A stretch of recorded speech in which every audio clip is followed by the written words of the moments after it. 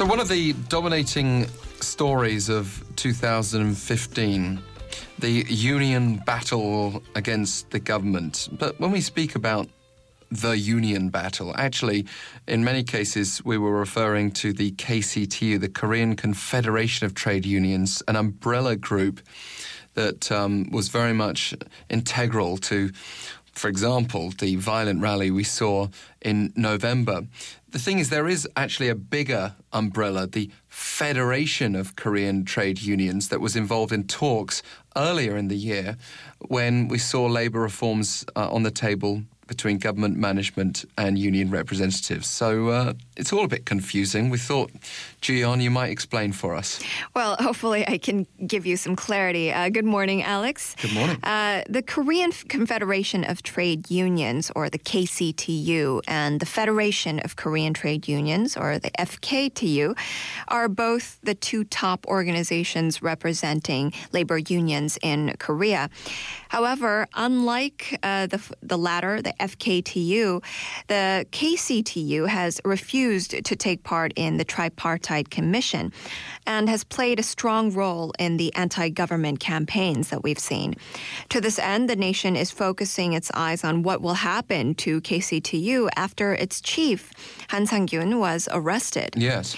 KCTU was established 20 years ago, seeking differentiation from FKTU, and their stance has been supported by the strong protest campaigns that they have been pursuing against the government.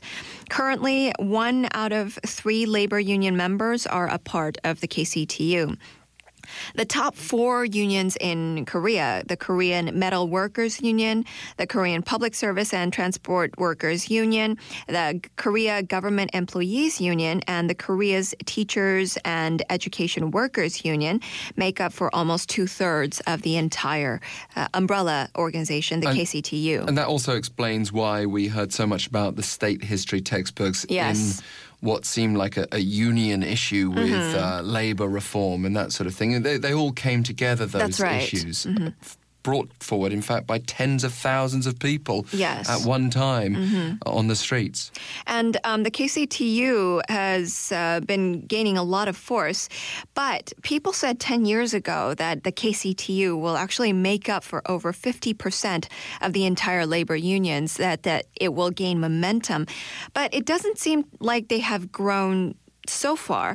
And meanwhile, the portion of FKTU members has increased by 10% over the same period. So despite all this noise, the KCTU has not been in a very strong position. That's right. And this is why people are saying that this may be actually a crisis for KCTU.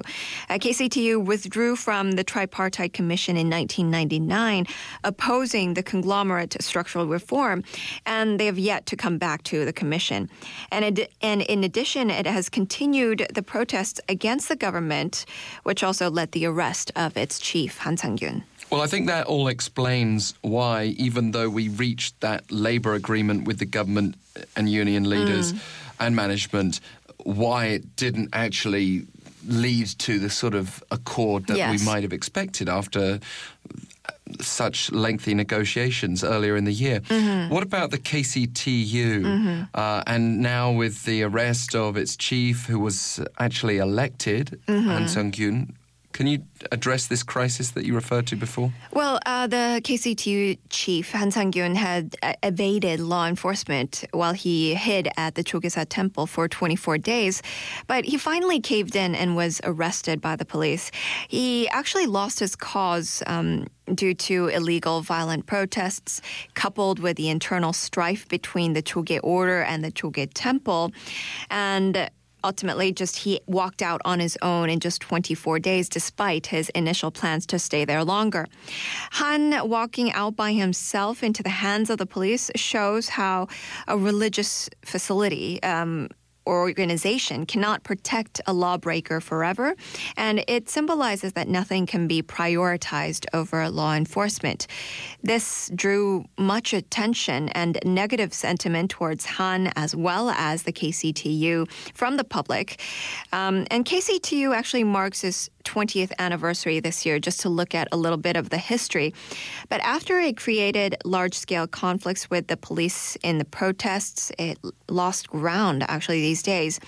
And Han had to hide away in the Jooyeon temple to evade the backlash of the public. And it was actually the organization, as well as Han, was driven into a corner. So coming back to the history part, the KCTU and FKTU started off on a similar path, but recently the KCTU has lost strength, and this is why the public is calling for overall reform. KCTU was established with some 410,000 members, and in 1996, it displayed much influence by coordinating a general strike with 4 million people.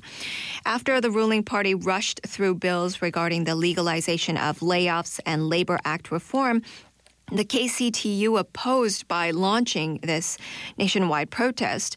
And as a result, the ruling party had to step down a bit and saying that it would revise the Labor Act in February of 1997. And what this goes to show is that these issues have been around for some time. Sometimes we get so lost in ongoing current affairs that we forget what has happened in the past. Come from. Yes. And the FKTU has been very quiet throughout a lot of these recent developments. Perhaps it wants to distance itself from the KCTU. It may.